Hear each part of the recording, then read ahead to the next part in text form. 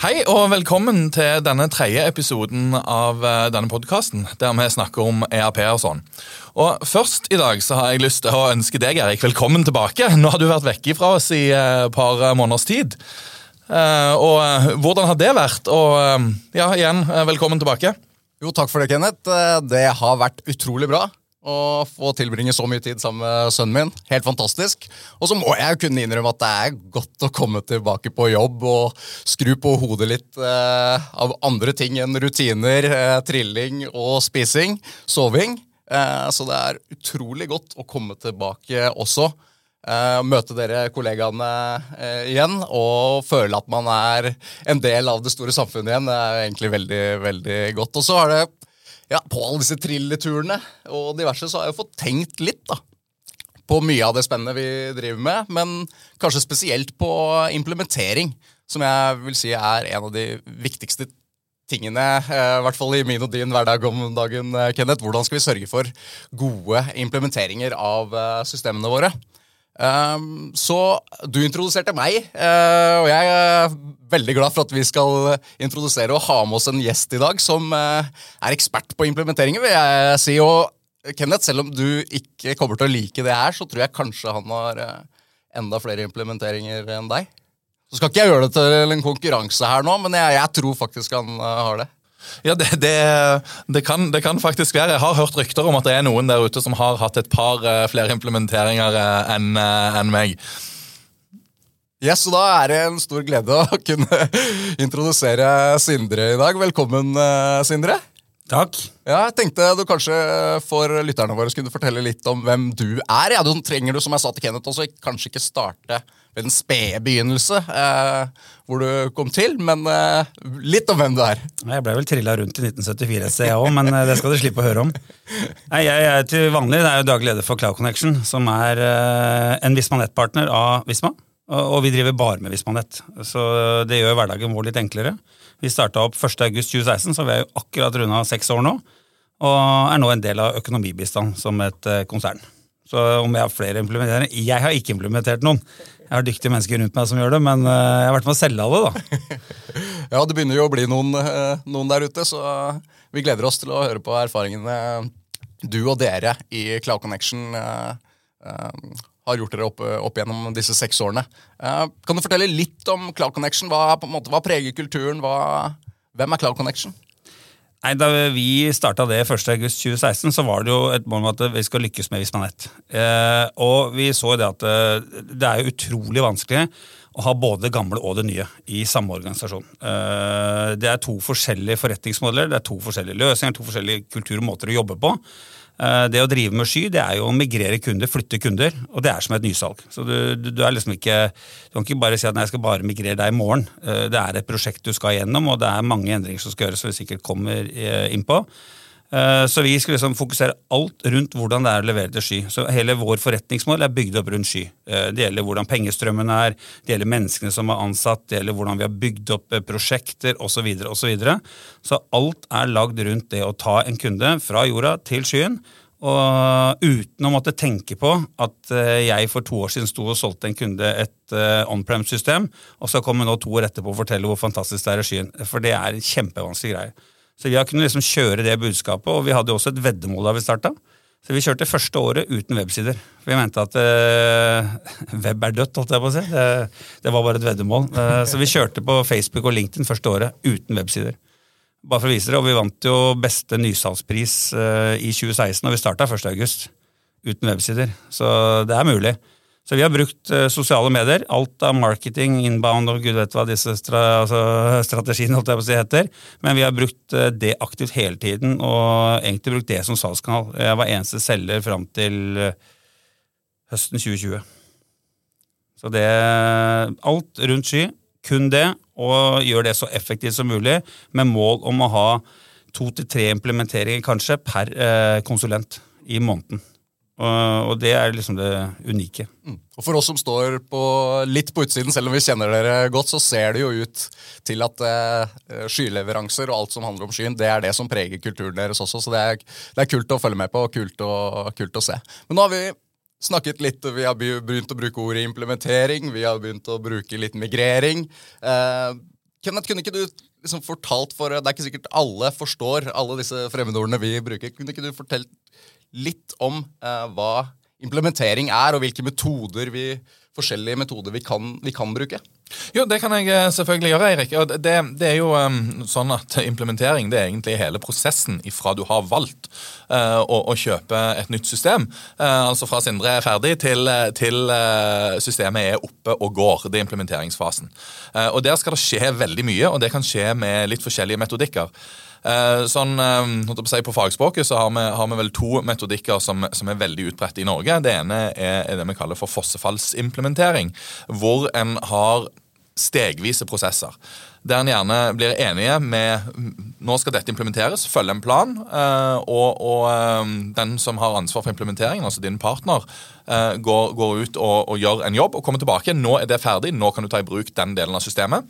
Og så trekker de seg tilbake igjen, gjør neste prosess og kommer tilbake igjen. Det type fossefallsimplementering, som veldig satt til en mal og følge en prosess gjennom hele implementeringen. Og så har du den andre metodikken som vi bruker, som agil implementering, der kunden har en veldig viktig rolle. Der det gjerne store prosesser, workshops sammen med kunde underveis, en blir enige om å ha masse touchpoints og gjøre justeringer i fart for å få systemet mest mulig tilpasset det kunden har. Den andre delen den krever veldig mye mer av kunden for å lykkes enn den første. Den første, da kjøper kunden system og lener seg tilbake og sier for han det ferdig.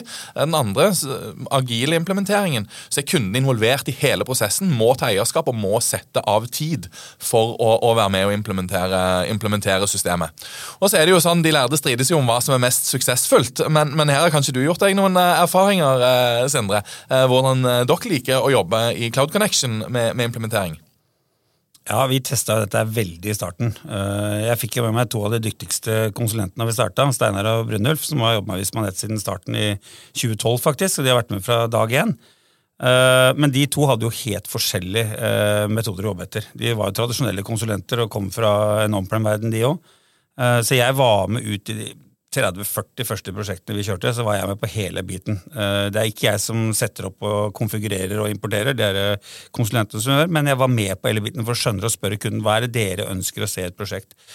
Og utifra det så valgte vi verktøy, metodikk og så videre. Jeg ikke en fan av fossefall.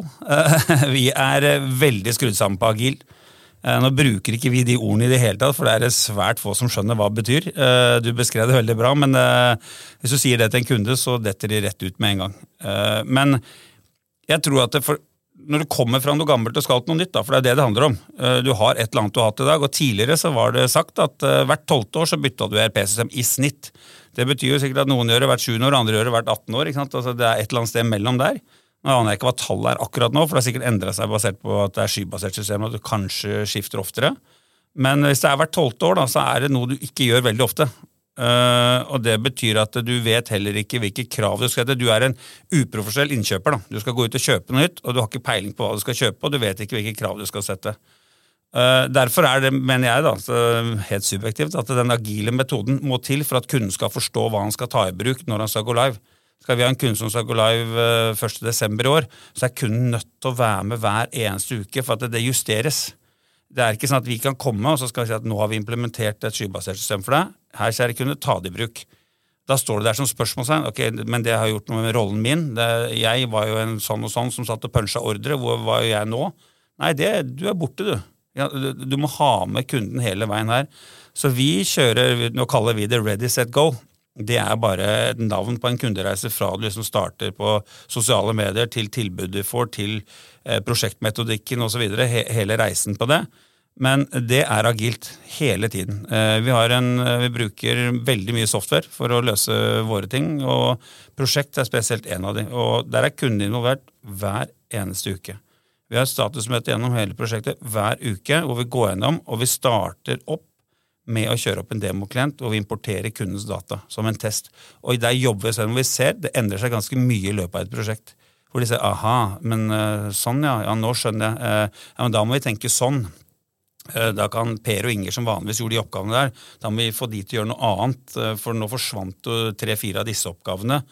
Og det går opp ganske mange lys for kundene gjennom et prosjekt da. Og da prøver vi også å kjøre det på kortest mulig tid, fordi at det å strekke det over 6-12 måneder, utrolig vanskelig for kunden til å være med over en lang tid. Da må du kanskje kjøre sånn type fossefall, da, for at da kan du komme tilbake med en modul og si at nå har jeg gjort dette, og så kan de konsumere det og på en måte finne ut av, ja, det passer oss. Mens hvis du skal liksom få implementert et skybasert system som Visma.net for eksempel, så det jo liksom hele tiden være tett på kunden og sørge for at du både tar med endringene hos kunden, altså det som skjer, samtidig som du implementerer systemet, for de to henger jo helt sammen. Så vi nok 100% på agil og svært lite på fossefall. Det ville jeg nesten gjette på forhånd der, Sindre. Så det godt å høre.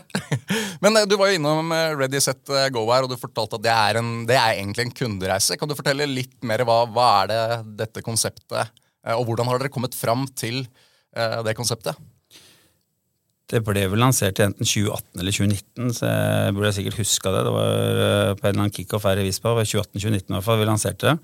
Og det mer, når du har levert en 50-60, vi har vel levert en 140-50-60 kunder nå, men da begynner du å si at altså, fra du liksom skal kommunisere noe i sosiale medier da, til kunden kommer på nettsidene, til de har fått et tilbud, til de har blitt implementert og gått live, så det veldig viktig å ha en veldig avklart på forhånd, hvordan ser dette løpet ut? Sånn at hvis det du, Eirik, som skal implementere, så kan det ikke være annerledes enn om Kenneth gjør det. De må kjenne seg igjen, ikke sant? For dette skal du masseprodusere. Dette som en god gammeldags fabrikk, hvor du står på et samlebånd og skal få dette her gjennom, og da du nødt til å sette det i system, så at de kjenner seg igjen. Så når du går på websiden vår, så kan du hente ned et tilbud lenge før du har snakket med oss, sånn at du ser hva det vi gjør, hva koster dette sånn cirka. Ja, det ikke gitt at det sluttsummen det som står på det tilbudet, men det gir deg en pekepinn på at ok, det koster ikke 50 000, og det koster ikke 1 million, men det koster et eller annet sted rundt 250 000 ish pluss.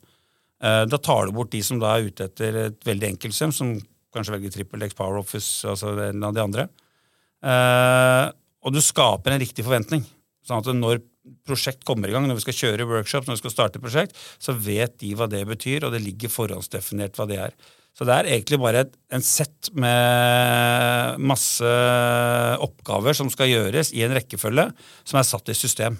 Med bruk av systemer, e-læring, e-poster som går ut, prosjektledere som kjører møter og så videre, sånn at du ikke skal på en måte kunden bli borte i 2 måneder, men at du skal sørge for at du drar de videre, for det når prosessen starter da, så jo motivasjonen høyest. Hvis du signerer en avtale og blir borte i 2 måneder, så det kanskje ingen som husker hva som har sagt i de møtene som du hadde innledningsvis og så videre. Nei, der du inne på noe viktig, det å skape forventninger på det man faktisk kan levere på. Og du var innom det med besøk på nettside, men også nevnte du tidligere noen workshopper. Hvor tidlig dere inne og kjører workshopper på kunder og forteller at dette kan vi levere, dette kan vi ikke levere, eller vi anbefaler sånn og sånn. Hvor tidlig dere inne i dialogen med kunder? Det har jo endret seg veldig de siste årene, faktisk. Altså, vi skriver ikke noen avtale med noen kunder før vi ferdig med workshops. Så det betyr at hele det som vi kaller ready, da, det vår workshop-fase. Det betyr at du kan gå inn og kjøpe en workshop, og hvis du sier etter workshop, vet du, nei, dette ble noe annet enn de hadde trodd, eller det ble dyrere, eller det passer ikke, eller hva enn det for noe, eller systemet ikke hadde god nok støtte for det ene og det andre, så kan du trekke deg umiddelbart etter en workshop. Så du setter ikke i gang, altså jeg som selger, jeg må ikke ut og skrive en stor avtale på 30 sider, og så skal vi sette i gang et eller annet, men du starter med workshop og game, sånn at alt gjort til avklaring, og da tegner vi flyten, vi bruker verktøy på å tegne det, og så får du med deg et dokument, og skulle du velge noe annet og si at vet du, jeg vil ikke ha den løsningen dere har, så jeg går til Microsoft eller Oracle eller nettside, altså et eller annet, så kan du ta med deg det du har fått i workshopet ut, så har du i hvert fall et dokument som sier noe om hvordan du tenkte dette i den workshopen du var i tidligere. Da. Så vi setter ikke i gang noe før vi ferdig med workshops, og det for å ta bort litt den der frykten kunden har for å kjøpe et såpass stort og dyrt system. Da.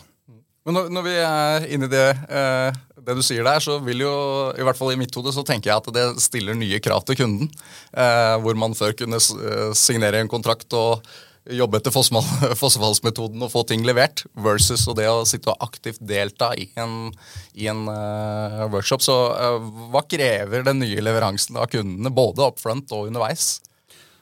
krever nok at fossefall, så kan, som sier, da kan du komme tilbake, og så har du en eller annen løsning, og så skal de på en måte finne ut av hvordan skal vi ta i bruk dette her. Nå krever det at de må sette seg ned og tenke og gjøre en del prosesser, så i den workshop-fasen så arrangerer vi både en intern workshop hos kunden, hvor de skal gå gjennom en del ting, hvor de får en del spørsmål som de skal stille seg og svare tilbake, samtidig som vi prøver å tegne hvordan dette ser ut i den nye verden. Og da må de må sette seg og tenke, ok, hva betyr dette for meg? Ikke sant? Har jeg mottaksapparatet til å gjøre dette her? Har jeg menneskene som kan være med på å drive dette her? Eller må jeg kanskje leie noen eksterne i worst case da, for at du ikke har det? Og hvordan vil det påvirke menneskene jeg har internt i dag? Det noen her som vil bli overflødig? Det noen som jeg må prøve å finne andre roller til, og så videre? Så det klart, en sånn type tilnærming har jo en påvirkning på den bedriften. Så i mye større grad så må du sette deg og tenke at dette ikke bare å bytte et system, det handler ikke om å flytte noe fra jorda opp i skyen, men det handler også om å se på arbeidsmetoden, arbeidsmetodikken og alt dere gjør internt, og det jo mye, mye, mye mer krevende enn selve systemet. Ja, for dette var jo noe av det vi snakket om i første episode, Kenneth, det med når man først tar steget opp til skyen, og det å tørre å snu på hver stein i både prosesser og organisasjoner, det var noe vi formana til den gangen i hvert fall. Ja, det jo så viktig. Når du bytter system, så skal du ikke bytte system bare for å bytte system. Du skal bytte system for å få gevinstrealisering av alle de tingene som det nye systemet kan hjelpe deg med.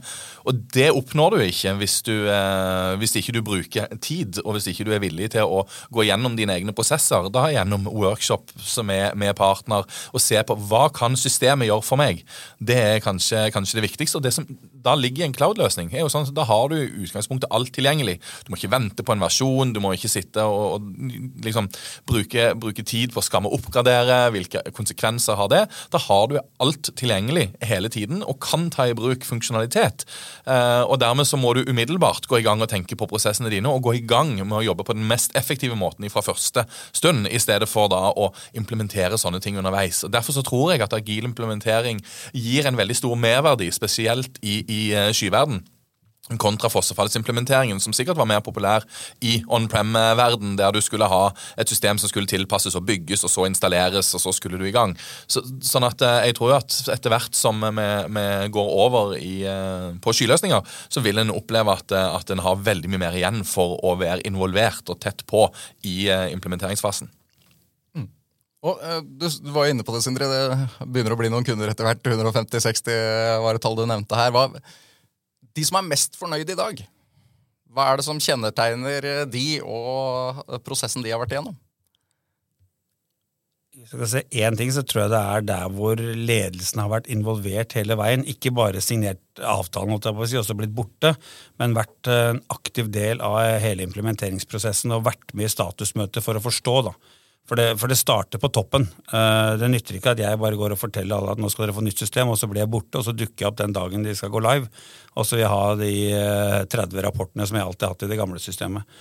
Du må være med underveis og skape en trygghet for at de menneskene som der, og som skal endre på rutiner og prosesser og så videre, og at de blir ivaretatt, da, og at du har en dialog underveis her. Så jeg tror der de fra toppen har involvert seg og vært med på hele implementeringen og på en måte ville vært aktivt til å få statusmøter og så videre, nok der vi har størst suksess. Og så det vel litt sånn at dette gjelder jo veldig i Norge, da, veldig mye bedrifter fra sånn 30-40 millioner opp til 100, 200, 300 millioner omsetning, og det jo uprofesjonelle bedrifter i dag, altså sånn, gitt at de ikke vet hva de går til.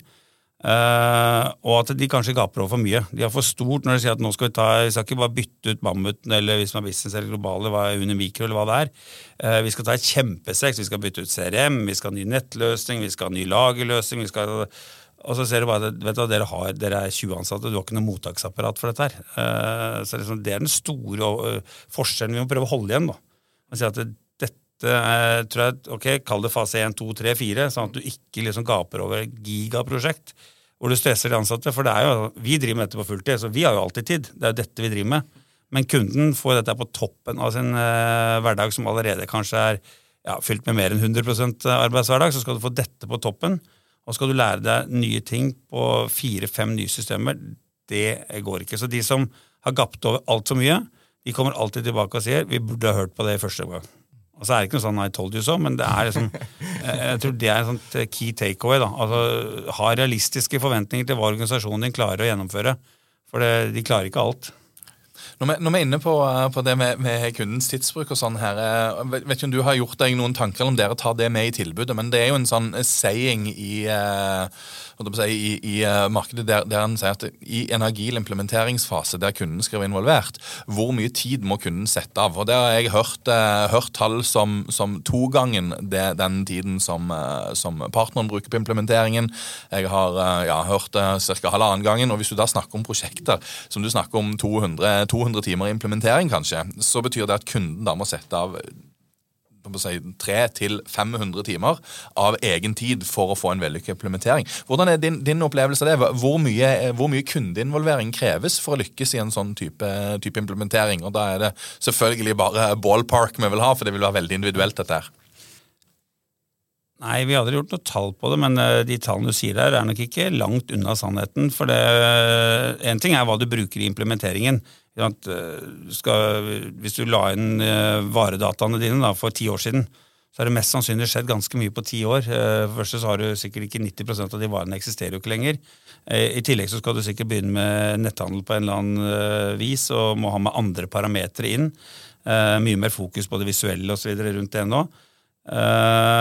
Men hva skal jeg si, ja de nok 2 ganger vil jeg tippe det ikke så dårlig tall, men mye av den tiden går jo etter at det live også, ikke sant? For du skal begynne å ta I bruk løsningen, du trenger å gjøre endringer, og du må justere internt, så det ikke nødvendigvis at det går 2 ganger I prosjektet, altså det vi kaller implementering da, fra du liksom starter en demoklient til du går live med en ekte klient, så det nok ikke 2 ganger, men med den første 2-3 månedene som skal til for at du virkelig begynner å få satt rutinene, for du har jobbet I det gamle systemet I si 12 år da, siden det snittet, og det å lære deg noe nytt da, det gjør du ikke før du kutter det gamle. Du trener jo masse I implementeringsperioden, men det når du først kutter det gamle, og du må bare jobbe med det nye, da merker du, og da kanskje detter effektiviteten en del prosent, før den kommer opp til det samme, og går forbi det som var tidligere da. For nå, vi prater jo egentlig litt om rollefordelingen mellom kunde, partner og Visma I en implementering. Da kunne du fortalt litt om hvor du ser at vi kan samarbeide godt da, for å få en suksessfull implementering hos en kunde til slutt, og hvordan rollefordelingen slik du ser det mellom oss og dere og kunde? Ja, og det en ganske stor endring I forhold til hvordan det var tidligere, for da var det partneren som hadde alt. Hvis man leverte softwaren, og partneren implementerte, hadde dokumentasjon, hadde brukerveiledninger, og så videre, og så videre. Nå ligger jo mye av dette I systemet. Du har jo e-læring I systemet som guider gjennom hvordan du trykker det gjennom. Kommer ny versjon hver tirsdag med en pop-up som sier at ny versjon har kommet. Her ligger informasjon om det. Dere har jo kurs så du kan sertifisere deg på, ikke sant? Både på finans og logistikk og så videre. Og dette må vi ta med oss inn I vår kundereise, og da plutselig mikses både Visma-partneren og Visma sin rolle inn I hverandre da. Så det ikke sånn at Visma bare sitter her og utvikler software, og så leverer partneren alt sammen, men nå blender det sammen, og derfor krever det en mye mer spesifikk kundereise enn det var tidligere. For det jo liten vits at vi I CloudConnection sitter og lager et logistikkurs og et finanskurs når Visma har det. For dere utvikler det I takt med systemet, endringer som kommer og så videre. Så vi har kundereisen vår, så har vi med alt av det Visma har gjort, og så har vi prøvd å forsterke det med våre ting på utsiden, sånn at det ikke vår oppgave å prøve å knokke ut Visma liksom, og si at nei, dette gjør vi bedre enn dere, så vi bruker det I en større grad.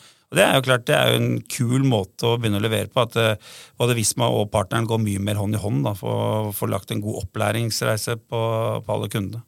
Ja, for vi bruker jo ganske mye tid på å lage, som du sier, læring I systemet, kurs, sertifiseringer og alle disse tingene, Kenneth. Hvordan ser du rollefordelingen vår utvikle seg?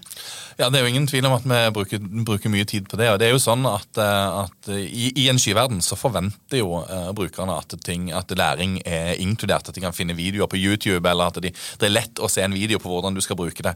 Der vi tidligere, som vi har snakket om I tidligere episoder også, har kommet inn til Visma på kurs en gang annethvert år, og var her I en uke og gikk på kurs, så skal du nå ha kontinuerlig læring på akkurat det du jobber med. Og det jobber vi veldig, veldig veldig mye med for å gi partnerne den hjelpen de trenger, og for å sørge for at kundene har læring tilgjengelig på ny funksjonalitet hele tiden, som du var inne på Sindre. For det jo sånn at når partner skal henge med på ny funksjonalitet omtrent før han der, ikke sant? Kunden forventer at i det funksjonaliteten slippes, så skal de vite hvordan den brukes.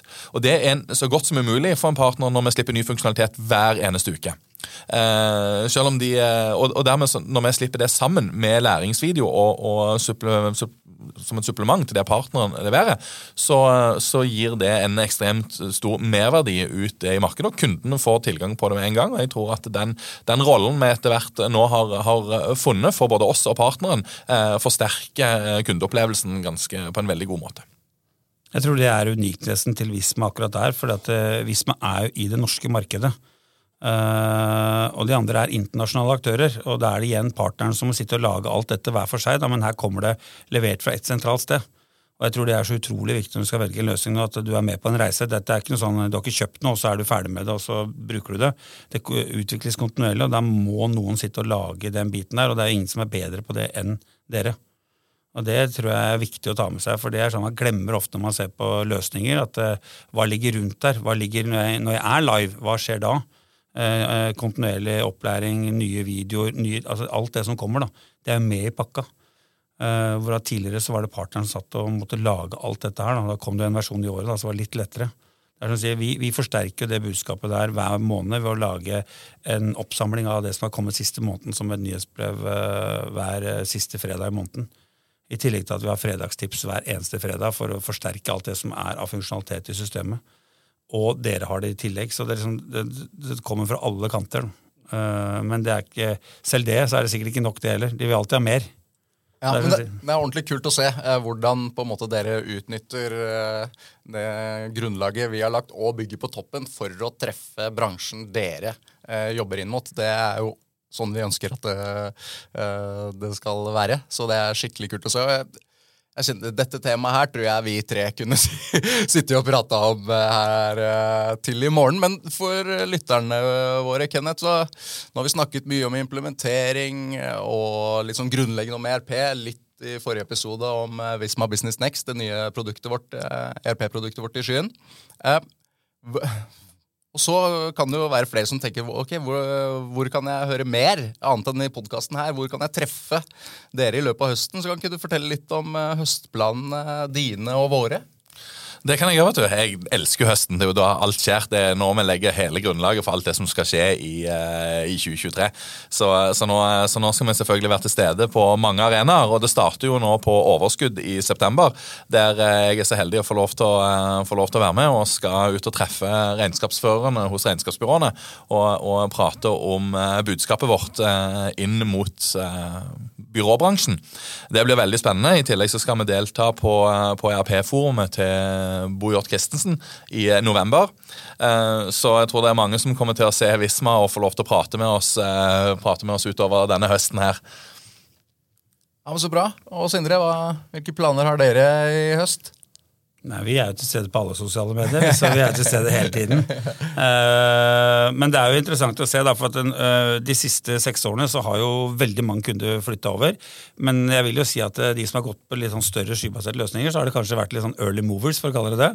Nå kommer de som har sittet litt på gjerdet en stund, og som Ken sier, da, så jo, de har et veldig sånn fokus på først i første. Nytt regnskapsår, nytt system, alt skal være nytt, så det liksom alle peiler seg inn på først i første. Så høsten jo sånn ERP-høst, så vår oppgave her å prøve å fortelle kundene at det ikke så viktig lenger med først i første. Om du starter 1. desember eller 1. februar, det har egentlig ikke noe å si lenger i denne verden. Men det klart, alle beveger seg på høsten, og nå merker vi at de tradisjonelle, de som har sittet på en stund, de som kanskje bytter hvert 12 år, nå begynner de å komme, og da står det først i alle mailer og alt vi får på chat og så videre. Det jo flere grunner til det. Nummer 1 selvfølgelig at det greit å ha clean cut som en del vil ha, som ikke viktig lenger, det jeg helt enig i, men det som ofte jo at de skal legge budsjettplanene sine for neste år. Da det greit å få liksom committa disse pengene, og da det sånn, da starter vi i januar, og så får vi satt dette i budsjettene våre for neste år. Det jo derfor høsten så travel uansett, fordi at de ønsker å inngå kontrakten mot slutten av året, sånn at det ligger i budsjettene for 2023. Så uavhengig om implementeringen skjer i januar eller i juni, så er det viktig å få satt opp den avtalen i høst. Så vi legger jo grunnlaget for hele 2023, både for kundene våre og oss og dere, i løpet av de her neste 5 månedene. Dette blir en skikkelig innholdsrik og bra høst. Tror jeg, så må vi ikke glemme Visma Tech Festival heller i september. Det blir utrolig bra det også. Så der er det også mulig å treffe oss. Det blir en veldig, veldig spennende dag. Ja. Men vi har jo noen engasjerte lyttere her vi nå. Faktisk fått opparbeidet oss etter 2 episoder her, så vi har fått inn noen spørsmål fra Mats her. Og til Kenneth, ser man for seg inntog av nye skyprodukter for å være like lønnsomme som tradisjonelle Windows-baserte systemer? Vil en kunne forvente seg en gevinstrealisering både for kunden og for leverandøren som utvikler disse systemene? Ja, det spørsmålet jeg kunne snakket om til i morgen igjen. Det er jo sånn da at gevinstrealisering for leverandøren, altså for oss, så er det jo i Visma så er det jo sånn at vi tjener ikke noe mer penger på en cloud-løsning enn en on-prem-løsning. Det er jo sånn at det koster enormt mye å utvikle nye systemer og ny funksjonalitet, men det er klart at ønsker vi å henge med, så kan vi ikke jobbe på gårsdagens teknologi. Vi er nødt til å være fremme i skoene og følge med i tiden. Og der er det sånn at det er nye forretningsmodeller. Vi snakker om abonnement. I stedet for at du betaler 500 000 upfront, og så betaler et årlig vedlikehold, så betaler du nå en månedlig fee for å bruke systemene. Sånn det er klart at over en 12-årsperiode så er det sikkert hipp som happ for oss som leverandør, men jeg tror ikke, det er ikke der den store inntjeningen ligger. Inntjeningen vår ligger i ivareta kundene, sørge for at vi har fornøyde kunder, at vi får flere kunder. Det er vår oppgave er. Og så er det jo sånn at for kunden, gevinstrealisering for kunden, den er jo ekstremt viktig. Det var vi jo inne på Sindre litt tidligere her, men i og med at når du er i en cloud-løsning, så har du alt tilgjengelig. Du er alltid på nyeste versjon. Du har funksjonaliteten, og du slipper disse enorme kostnadene med Windows-servere, med SQL-servere, som må oppgraderes. Du må kjøpe nye serverparker hvert 5. til 10. år. Du må ha en årlig oppgradering, minimum en gang i året, som gjerne koster 50 til 100 000, for noen mer. Og alle disse tingene som forsvinner i en skyløsning, som gjør at du får en enorm kostnadsbesparelse direkte for det om du får en månedlig fee som kanskje er litt høyere enn den der vedlikeholdskostnaden du hadde på on-prem, så får du enorme besparelser direkte, i tillegg til at du får all mulig ny funksjonalitet som ligger i løsningen, som gjør at du kan effektivisere din egen bedrift og din egen drift, og få mer utbytte av systemene. Så jeg tror jo at det er kundene som har aller størst utbytte av å gå fra on-prem til cloud, og vi som selskap har bare i oppgave å henge med og sørge for at vi leverer løsninger som er gode nok for kundene. Vi regner jo på det for kundene i den workshopen noen ganger, de som ønsker å se på det. Og du ser jo det at hvis du er 20 ansatt dag, omsetter for 100 millioner, bare for å ta et tall, så mest sannsynlig så har du en 30-40 000 i måneden i rene kostnader på Citrix-servere, på alt du har av type servere som du har satt ut. Og det siste som ligger igjen på de Citrix-serverne, det er ERP-løsningen. Alt annet er flyttet til skyen. Office 365, Google, hva enn du har for noe. CRM-systemet, det er mest sannsynlig skyen for lenge siden. Altså, nettbutikken har jo vært til skyen alltid, så det er veldig greit. Så det siste som ligger igjen på den serveren, det er ERP-systemet, og for det så betaler du kanskje 30 000 i måneden for å få det driftet. Så hvis du begynner å regne return investment, at den kosten blir borte, så sier jeg ikke at du skal ta bort kosten, men du skal kanskje bruke den til å investere i teknologi fremover for å få enda mer fart. Men i dag så er det en død kost. Den skaper ikke noe for det. Det er bare at for at du skal få tilgang til ERP-systemet, så skal du betale x antall 10-20-30 000 i måneden. Men så det vil du putte inn i et abonnement og få liksom noe som tar deg med videre, uten at du må tenke på oppgraderinger og så videre, som igjen er en dyr greie på de som har Citrix og så videre. Så den return investment, det er mange som kommer seg ned til 12-18 måneder når de ser på det i forhold til investeringen i både prosjektet og løsningen. Så det er ganske spennende regnestykke. Ja, veldig. Så utrolig viktig i den fasen også kunden, når vi snakker om forventninger, at man er all in helt fra starten her og virkelig committer seg for å finne alle optimale løsninger og alle besparelser man kan få da, ved å gå i gang med et nytt system. Det er vanskelig for kunden, ikke sant? For dette er forskjellige kostnadsstrømmer. Du får en fra driftspartneren din, og så får du en annen fra en annen leverandør, så får du en tredje fra Visma-partneren din, og så det å finne ut hva er det egentlig dette koster meg, og sette det ned skikkelig regnestykke og se hva betyr dette når jeg nå går til skyen, det er det svært få som gjør. Men gjør det, så vil jeg si at dette er et veldig lønnsomt prosjekt, ganske fort, og ikke minst, du får jo, som kan jeg si, mye mer. Det ligger jo ting i løsningen, og det kommer en ny versjon hver eneste uke. Og å slippe å tenke på det, bare det er jo er verdt ganske mye penger. Vi har fått et spørsmål til, og dette mistenker jeg til deg, Kenneth, og litt sånn halvveis internt. Når kan jeg komme i gang med Visma Business Next fra Stein? Ja, når kan du komme i gang? Der må du egentlig ta kontakt med partneren din. Vi har jo, vi hadde jo en episode om Visma Business Next rett før sommeren. Og det er vel som oppfølging på den, tenker jeg, vi har fått det spørsmålet det. Mange som er interesserte i å komme i gang med Visma Business Next. Og der er det bare å ta kontakt med en av våre gode partnere der ute. Og få en demo og se om løsningen er klar for deg. Så bra.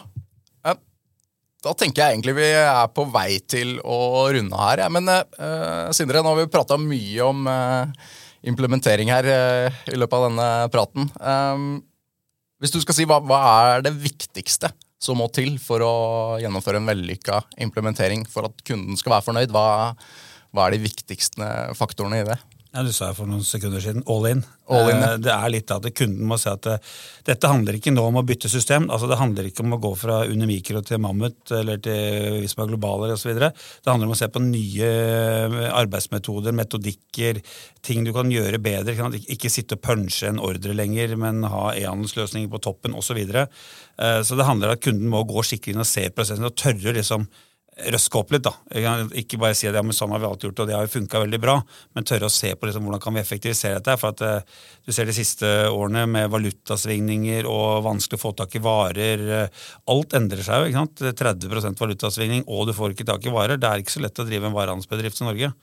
Så du må liksom se på alle disse rutinene dine og tørre å si at ok, nå skal vi ikke bare bytte system, vi skal se hvordan kan vi utnytte oss av dette systemet på best mulig måte, sånn at ikke vi sitter der og har et fancy nytt system, og så jobber vi på gamle måten og printer ut inngående fakturaer og putter i perm, liksom noe som er vi har hatt kunder som har gjort det. Det er ganske interessant, for det er ingen behov for det, men du gjør det fordi at du alltid har gjort det. Og så går det noen måneder, og så skjønner du at nå kan vi kutte ut dette her. Men at du må se på alt, og det handler om å gå all in. Altså virkelig tørre å se på rutinen også, ikke bare systemet. Altså med det så tenker jeg egentlig vi ønsker her å takke for tiden din, Sindre. Veldig mange gode poenger. Har vært veldig gøy å ha med deg i vår podcast. Ja. Takk for at jeg fikk komme. Ja. Hva skal du til helga, Kenneth? Nå er det faktisk bare noen timer til jeg setter meg på flyet til London. Skal jeg over dit, og jeg har det er stort år i år, vet du, for oss 82-modeller, så i år så blir en veldig stor andel av vennegjengen min 40. Så er en kompis som har flyttet til London, så da er vi en del, heldigvis så kommer ikke denne podcasten ut før på mandag, så han får ikke hørt det før i ettertid, for det er surprise party, det er med en stor gjeng som reiser over og skal overraske han lørdag morgen, så det blir veldig gøy. Nå blir det hastepublisert nå. Ja. Så hadde jo det, Eirik. Har du noe planer for helga? Ja, vi skal ut og spise med en vennegjeng i morgen da. Det blir, over i morgen faktisk, på lørdag. Og så er det 2 familieselskaper på søndag, så da går det slag i slag denne helgen her også. Og jeg antar det gjør det med fotball og...